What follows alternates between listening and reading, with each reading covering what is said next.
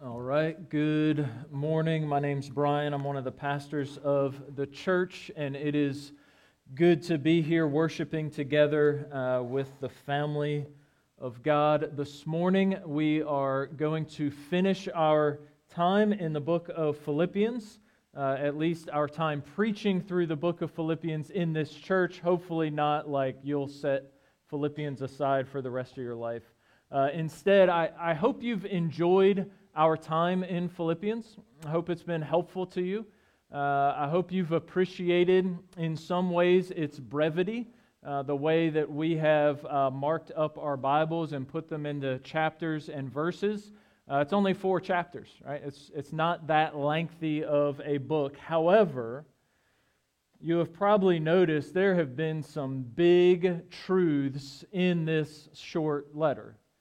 There have also been some really practical things that we can apply into our lives today and this week and in our lives forward, right? Some specific things that we can apply. I hope you've seen that. And this book of the Bible is actually nestled in a section of books that are relatively short, and they're similar. They have some big truths and some real practical things. One we just read from later on, Jude, like it's not even long enough for 2 chapters, like it's just verse numbers, right, that you saw that. So it's a relatively short book. One industrious person decided to time someone as they read at what we call pulpit rate. So the rate that Richard just read the text aloud, a little slower than maybe you would read it in your head to yourself, the rate at which I'll read as we get into our text this morning. So somebody timed someone reading through at pulpit rate. Okay? So I'm going to read off some of these times. Galatians, to read through the whole book of Galatians at pulpit rate, 20 minutes. It's not very long, right? Ephesians, 20 minutes. Philippians, 14 minutes. Whole book, 14 minutes. Colossians, 13 minutes. 1 Thessalonians, 12 minutes. 2 Thessalonians, 7 minutes. 1 Timothy, 16 minutes. 2 Timothy, 11 minutes. Titus, 7 minutes. To read through it aloud at pulpit rate. So often we tell ourselves that we don't have time to read the Bible, right? You can read an entire letter, a letter full of rich truths about God and about His people and practical things for your life. Again, the whole book of Philippians, 14 minutes, reading it aloud. Honestly, with technology, you can get an app and you can push it and push play and someone will read it to you. And you're like, I don't like that accent. You can get a different accent and somebody can read it to you in a British accent. Right? And you're like, okay, that makes me listen better. Right? You can easily sit down and read any of these from beginning to end, and I would encourage you to do so. So those of us who have been preaching through the book of Philippians, we have summarized the big idea of Philippians like this, that we are to pursue gospel-centered unity for the sake of gospel advancements in all circumstances to glorify God. So that's one sentence to kind of summarize the whole letter of Philippians. And when we do this, we can see that my summary for the sermon this morning fits pretty well within the big idea of the letter. The big idea this morning is this, that we Christians are to rejoice in the Lord, rejoice in the Lord together in all circumstances and in every kind of trouble, advancing the gospel to surprising places. I got it just a little bit longer this morning, but I'll say it a few times. Rejoice in the Lord together in all circumstances and in every kind of trouble, advancing the gospel to surprising places. So you probably noticed, I even grabbed some of the same phrases, and a lot of those phrases are grabbed specifically from the letter, so we get a big idea for the letter, we get a big idea for this passage, and every verse and passage and sentence that I read and that we talk about underneath these things should all kind of fit, right? So you'll notice the title for the sermon, I Believe I Can Fly. So if we get to a verse in our passage today, and it seems like it is saying that I can fly, maybe we've misunderstood what that verse means. All right? We'll pick it up when we get there, but I want you to just understand where I'm going with this. So pick it up with me in Philippians chapter 4, starting in verse 10, and I'll read to the end of the letter.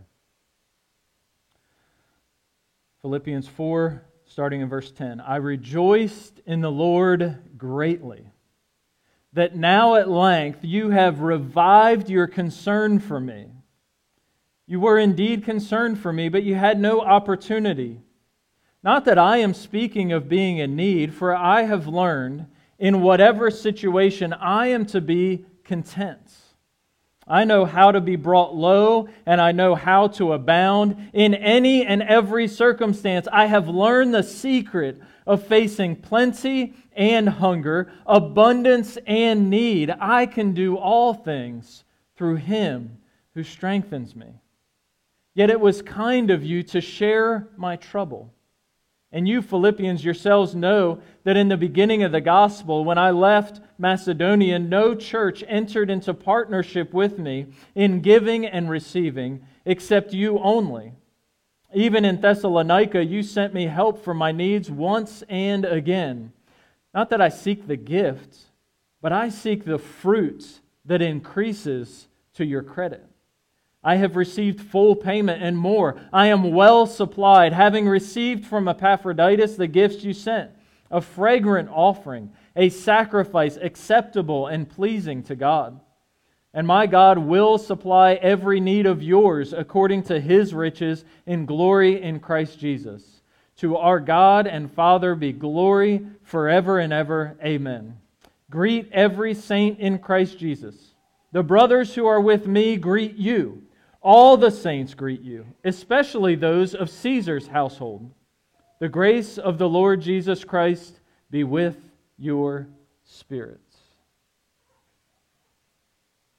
Again, the big idea for this concluding section of this letter is that we are to rejoice in the Lord together in all circumstances and in every kind of trouble, advancing the gospel to surprising places.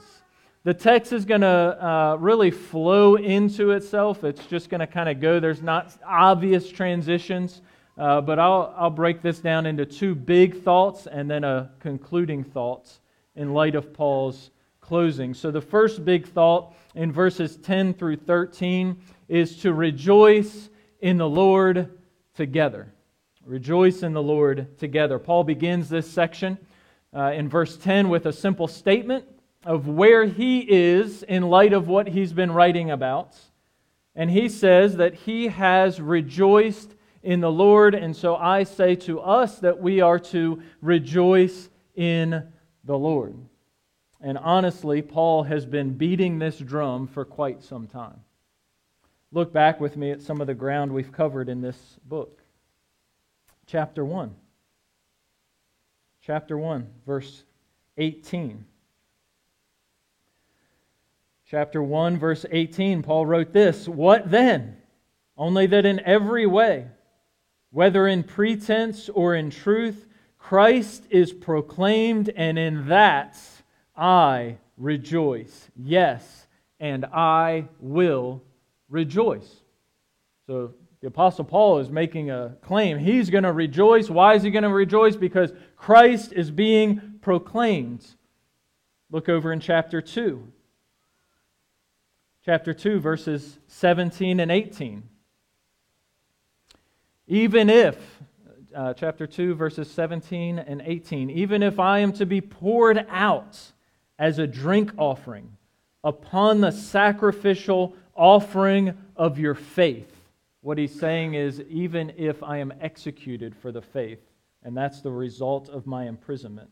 He says, even if that happens, I am glad and rejoice with you all. Likewise, you also should be glad and rejoice in me. We're seeing a theme, okay? Chapter 3 and verse 1.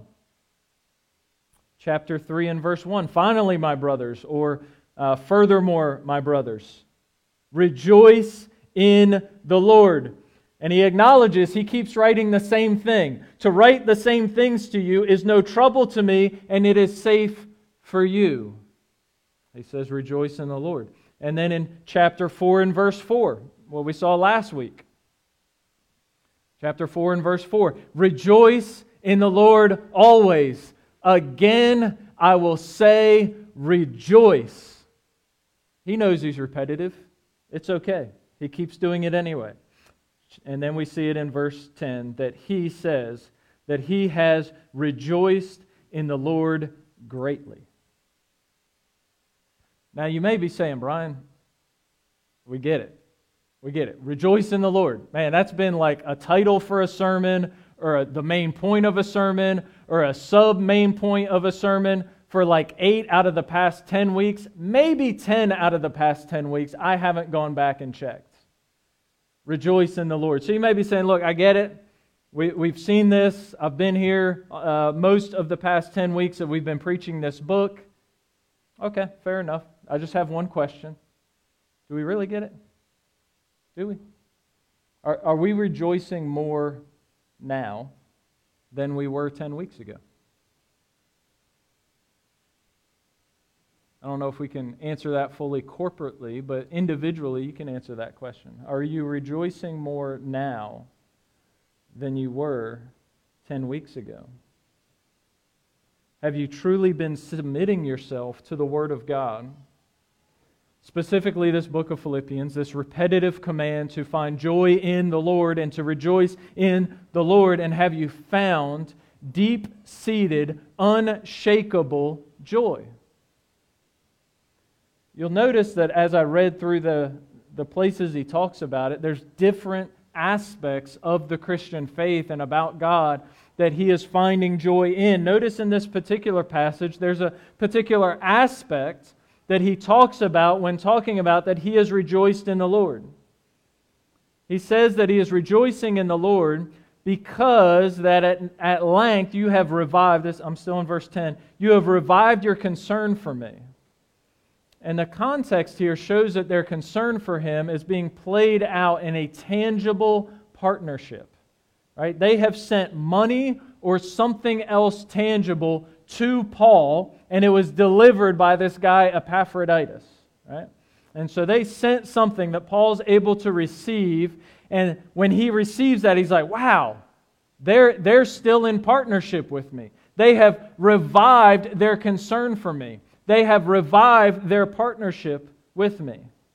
In verse 18 kind of explains that he's received something tangible from the hand of Epaphroditus.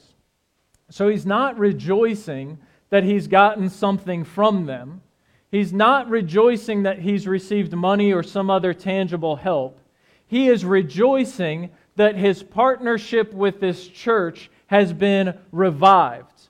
They have revived their concern for him and revived their partnership with them. I want you to notice that most likely what he's talking about here is money or something very tangible, right?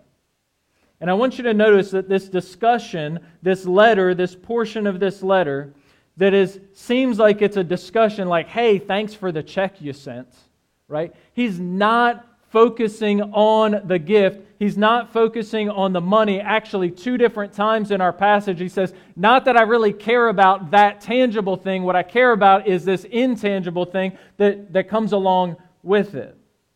This is an important point for us to see. You see, discussions about money are almost never actually about money.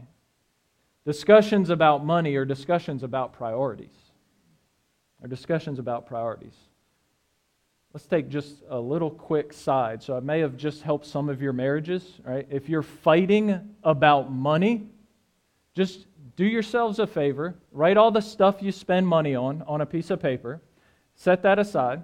Get another piece of paper and start numbering 1, 2, 3, 4, 5, all the way down, right? And then erase all the dollar signs, erase all the numbers, and just prioritize the stuff that you think you're going to spend money on. And have a discussion about priorities, then have a discussion about figures and money and dollar signs and all that kind of stuff. Does that make sense? Discussions about money are rarely about money, they're about priorities.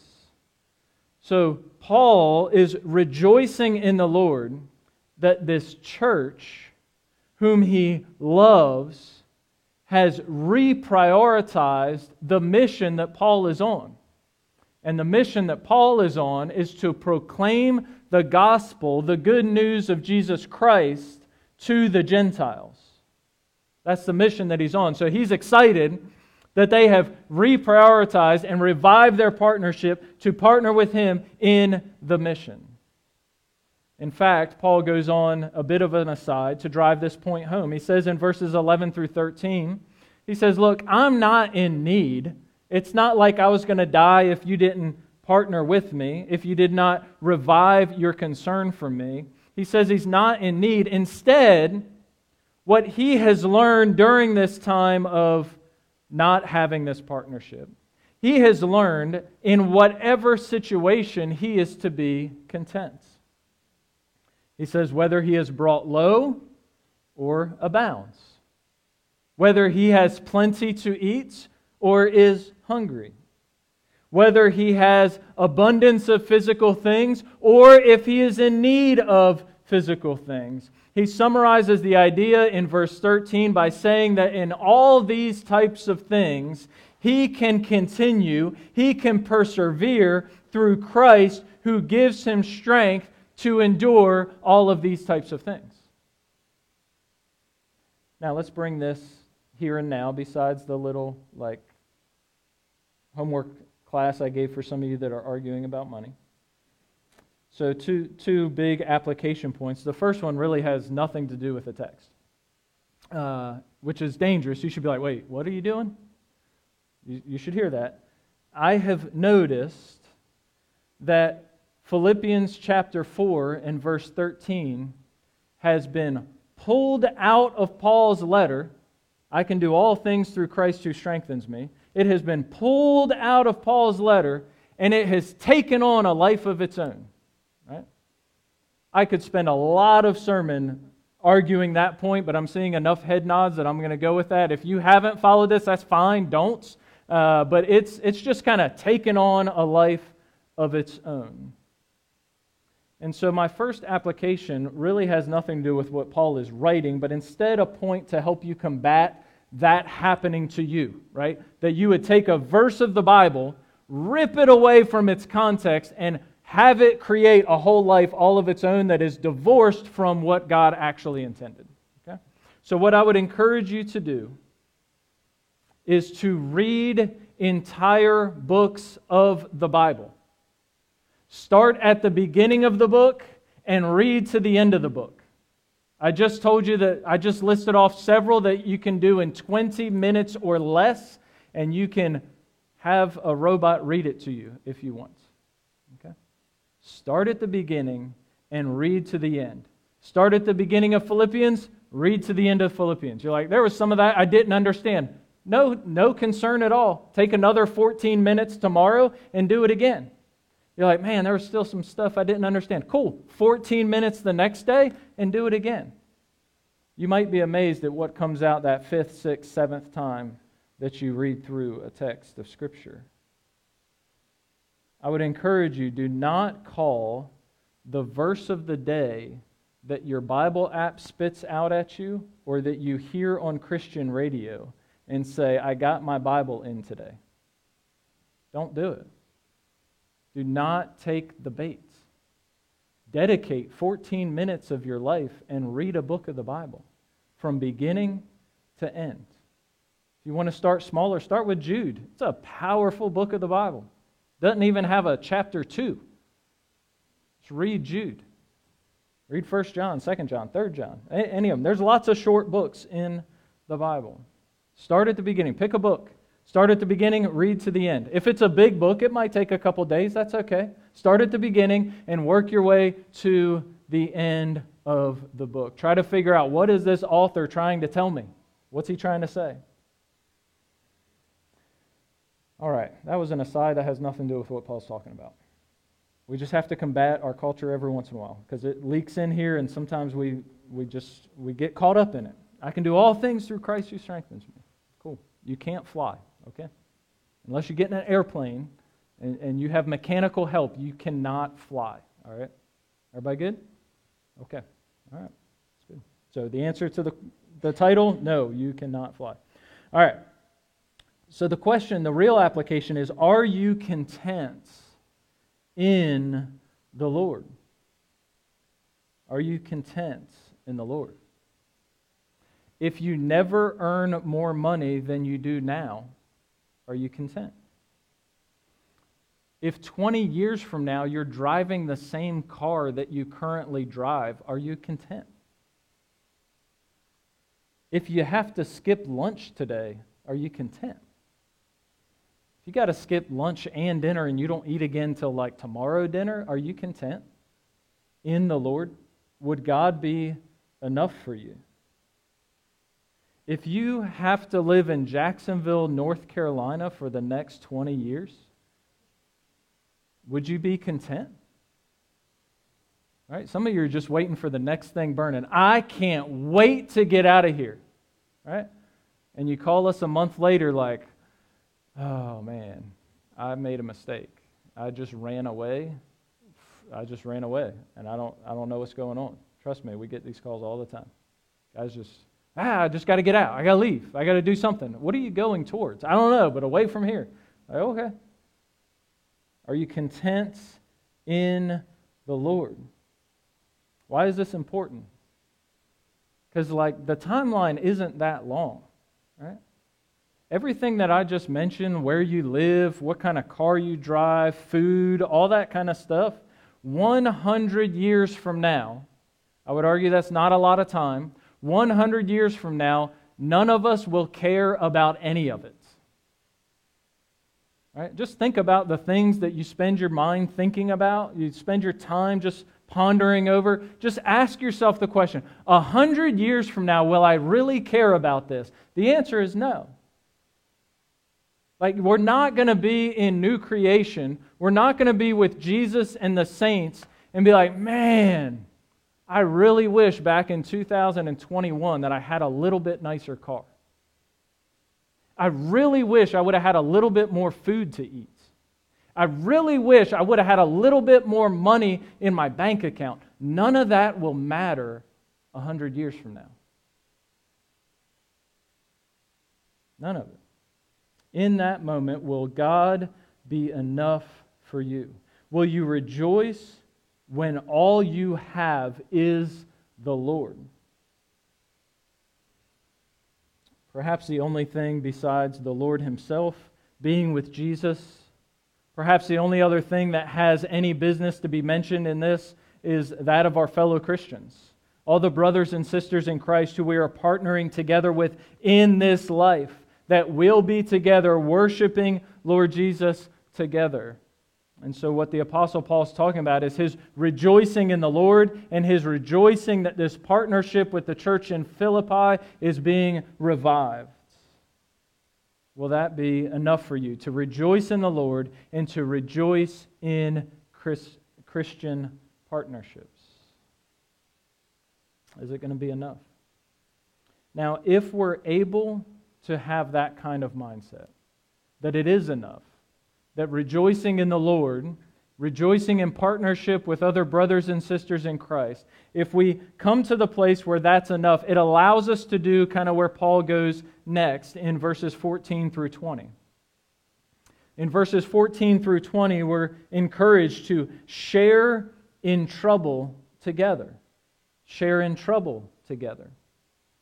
Paul, after saying that he did not need their help because he has learned to be content in all things, he says in verse 14, "Yet it was kind of you to share in my trouble."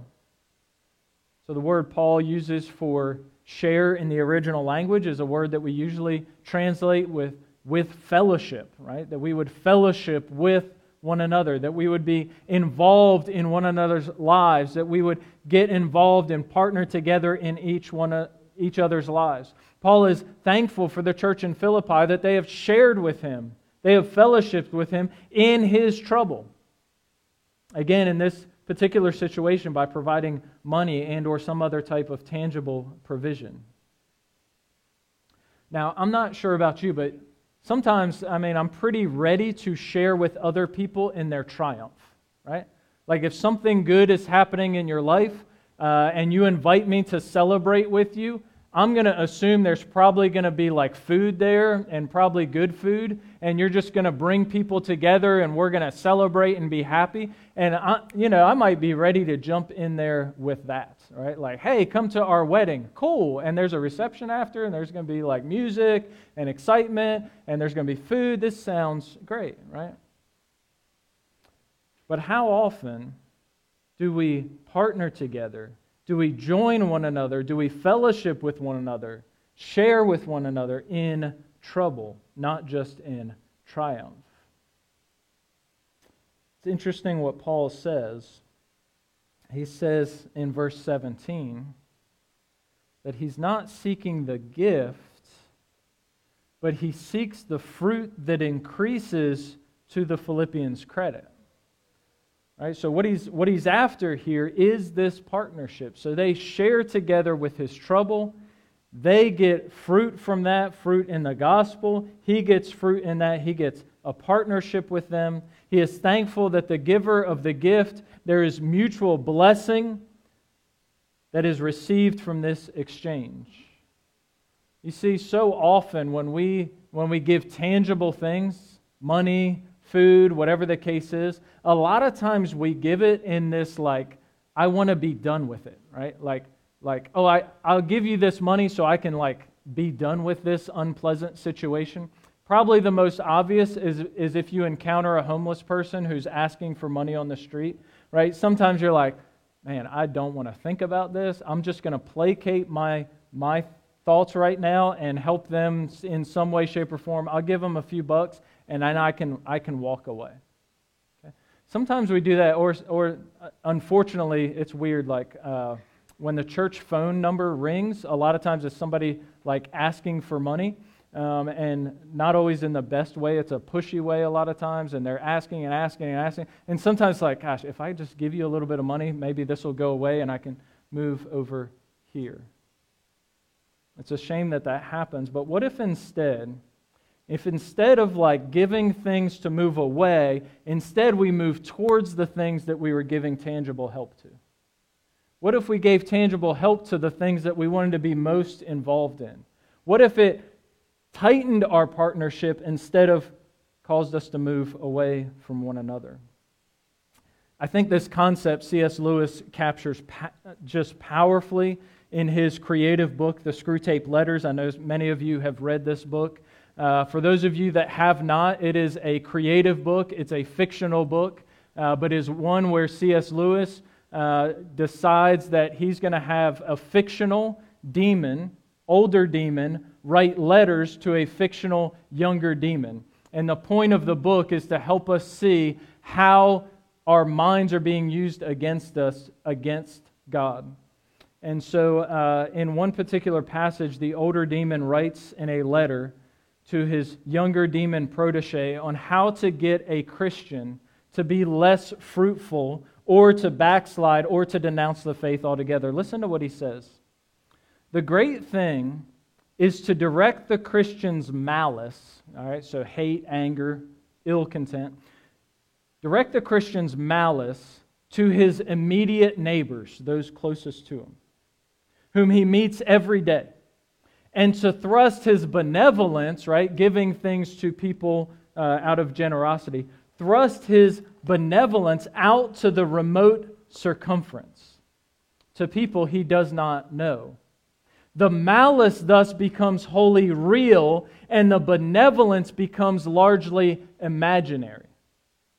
You see what he says there? Right? Like, so this ploy of our minds and Satan helping our minds and demons helping Satan help our minds to be against God is that we would be angry with those closest to us and generous with those furthest away from us.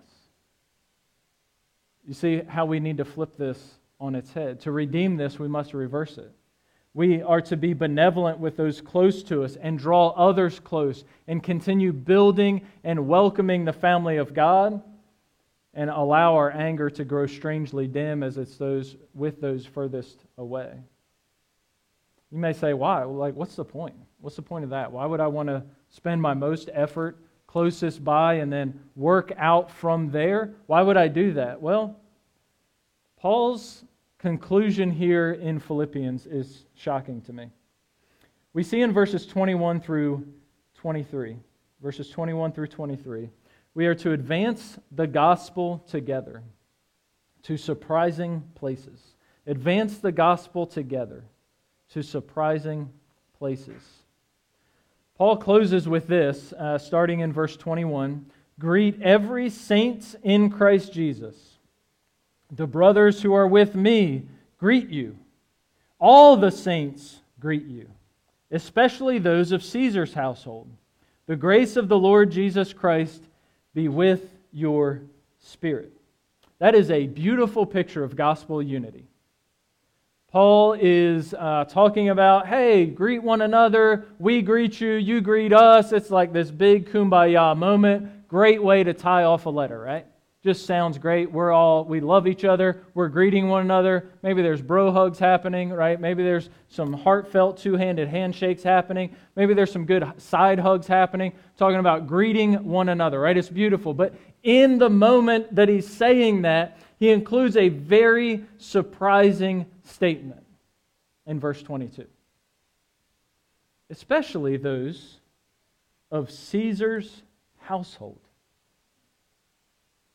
Like, wait a second. Paul, are you saying that there are saints, that there are Christians in Caesar's household?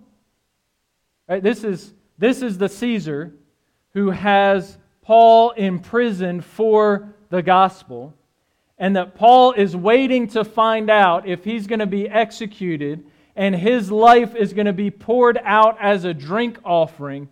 That Caesar who holds in his hand the decision for what's going to happen to Paul, whether he lives or whether he dies, that Paul has been wrestling through in this letter of Philippians, that Caesar, it seems like Paul is saying there are saints, there are Christians who are part of Caesar's household.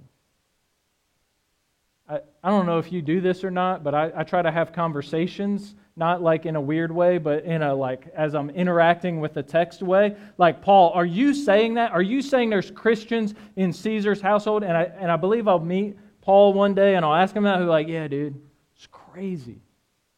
There were saints in Caesar's household. And I just want you to notice how he starts and ends this letter.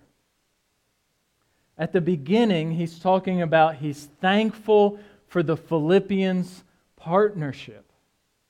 It's not till the end of the letter that we find out this was a partnership that kind of fell off for a while, and now it's been revived recently. And he's thankful. He finishes that he's thankful in their partnership. He starts the letter by talking about, wow, the gospel is advancing as I sit in prison, and I just started witnessing to these guys, the Imperial Guard, the Praetorian Guard. Like, I started witnessing to these guys. Man, it's like the gospel has spread to these guys, and as they move and transition around, like the gospel's spreading through them as well. Like, this is amazing. And then he ends the letter by talking about saints in Caesar's household greeting the church in Philippi. It's amazing. Brothers and sisters, we should be advancing the gospel together into surprising places. One of the challenges we have for this is like inside our own self, right? Inside our own mind, inside our own spirit, right? If we're not careful, we write people off as too far from God. Right? God, I know you can save anybody, but not that guy. We wouldn't actually pray that, right? But in our mind, we act like that is true. Like, I get that you save anybody, but not those people. Right? Not someone in Caesar's household. So my question for you is, who have you been writing off as too far from God to be saved? Who is that? Maybe for you it's a specific person, right? Someone that's this difficult relationship for you, whether it's in your family, in your workplace, whatever the case is. Maybe for you it's a specific person. Maybe for you it's a group of people. You're like, God could never save those people. The other thing I want you to understand, so who is that for you? I'll tell you who it was for me, and that God's still working through here in a second. But for those of you that are here and you're not yet a Christian, you're like trying to figure out like, what's this church stuff? What's this God stuff? Like, what's going on? And you might say, man, if God knew what I had done, then I can just stop you right there. God knows what you've done. Like, it's not a secret to Him. And God is in the business of saving surprising people. The guy who wrote this letter, what he was doing right before he became a Christian was he was rounding up Christians and putting them in jail and maybe even having many of them killed. That's what Paul was doing. And now he's the guy taking the gospel to the Gentiles and writing 13 books of the Bible. Right? One of the Philippians, we've talked about this weeks past, one of the Philippians that is probably receiving this letter was a Roman jailer who was keeping Paul in prison, and a miraculous thing happened that he and his entire household became Christians. Like, wow. God is in the business of saving surprising people all the time. So do not say that God could not save you. It is quite possible that all the weird stuff that has been happening in your life to bring you here to this point at this time this morning has been orchestrated by God to bring you to a saving knowledge of Himself. And so I would encourage you, do that today. If a member brought you here and drug you here and was like, hey dude, just come on, it's going to be okay. Right? Say, hey, I don't know why you brought me, but like we got to talk about this. Right? If you don't know anybody here, come to me. I'll hang out up here after the service. Come up here and talk to me like, hey, we got to talk about this. If you know another member, reach out to a member and talk about this. We've got to do work with this. God is saving people that is very surprising to us. For me, so yesterday, as you know, and if you turned on the radio, if you tried to get away from it, you turned on the radio and the news, it probably bombarded you. Yesterday was the 20th anniversary of 9/11. Right? And part of me doesn't want to share this because it was all over the news and all over everything yesterday, and probably the NFL is going to do it again today, but I do want to talk about a specific issue. So 20 years ago, I was a punk college kid, and I had recently been saved, and I was saved in June of 2001, and I was returning back to many sinful habits that I had started to get rid of my first few months of being a Christian. I had started to put some things aside for like the first 3 months of being a Christian, and I started to pick them back up again, one of which created a bit of a legal issue for me. September 11th happened, and God revived in me a desire to join the Marine Corps. I had set that aside. I didn't want to do that, but God revived in me to join the Marine Corps. And so on that day, I set out a plan. I realized that I had to get the legal issue figured out, so it wasn't until January of 2002 that I walked into a recruiter's office and said, all right, I want to be a Marine. I want to go support and defend the Constitution of the United States. As Jim Mattis says, I signed a blank check to the American people payable up to and including my life, as many of you have. Okay. For that, we realize, okay, I'm going to go over there and I'm going to fight those people, right? And if we're not careful, we've done this in every single war we have fought. If we're not careful, we start to think that everybody looks like the people that we're going to stop is the people that we're going to stop. Are you tracking with me? All right? So we start seeing pictures, this guy, terrorist, this guy, terrorist, this guy, leader of a cell that you have to go do something, right? And we start thinking everybody that looks like that is that. But it's not true. It's a lie. Right? It's a lie that keeps us from actually engaging with those people. So for me, it has been a journey of about 20 years of walking through the difficulty of going and fighting in wars over there against those people, but also not allowing it to callous my heart against everybody that looks like that.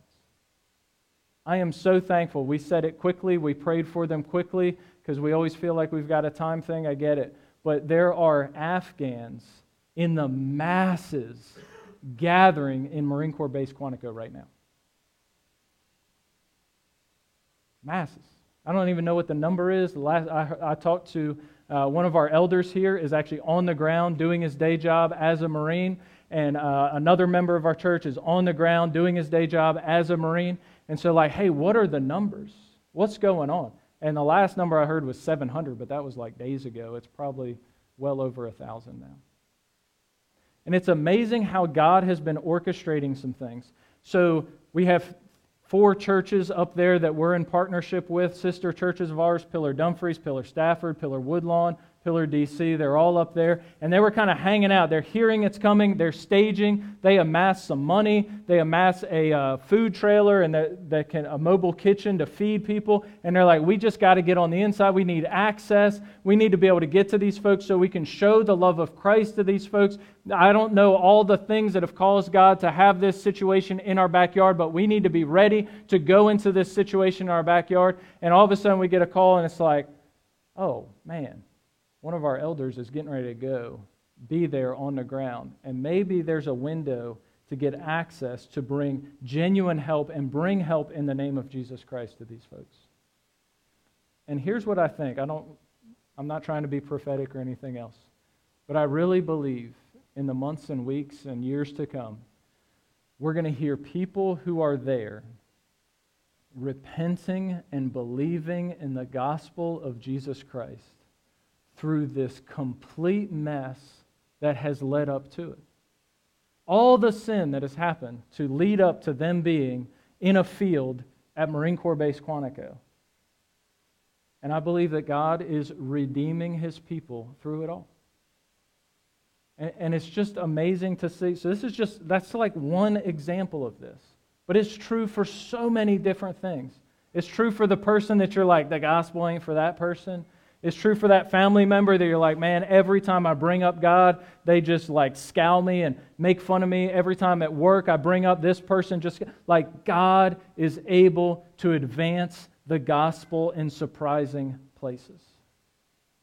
So what we're to be doing is to pursue unity together, centered around the gospel, for the sake of gospel advancement in all circumstances, right? Whether we ate today or not, whether we got a nice car or not, whether we got a raise or not, none of that stuff matters. We work together, we unify together to make Jesus known among the nations, all to the glory of God. I love you guys. Let's pray.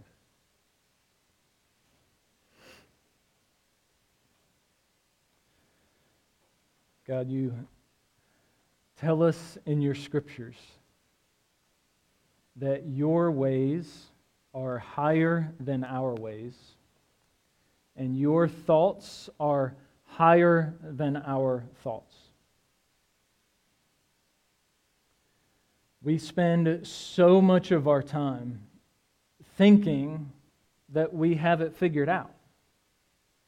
We spend so much time focusing on things like money and stuff, when really we should be focused on people. We should be focused on who you are revealing yourself to. God, I'm so thankful for this passage of Scripture. I'm so thankful for the Proverbs. Proverbs 3, lean not on your own understanding, but in all our ways acknowledge you, Jesus. Acknowledge you, Lord. God, I pray that you would help us to not lean on our own understanding, but instead acknowledge you and walk in your ways and not our own. God, we look forward to what you have for us. In Jesus' name, amen. All right. As the musicians come, we're going to continue to respond to the preaching of God's word. So we're going to respond by singing songs, because the saints sing songs. We're going to take of the Lord's Supper here in a little bit. And I would encourage you to prepare, like, what do you need to do to respond to the preaching of God's word? If you're somebody like, hey, I got a lot of questions, I need to examine like what's going on, commit right now. Hey, I'm going to talk to this person after the service. If you're like, I don't know anybody, and like that's going to give me social anxiety, like talking to a stranger, man, we got like a little card in the back there. You can scribble on that, drop it in the box back there. We'll reach out to you later this week. You can text the number that's been flashed up there a few times, 94,000, right? Hey, I just need to talk to somebody. There's ways to reach out to us so we can have the conversation this week. Okay, let's stand and continue to worship God together.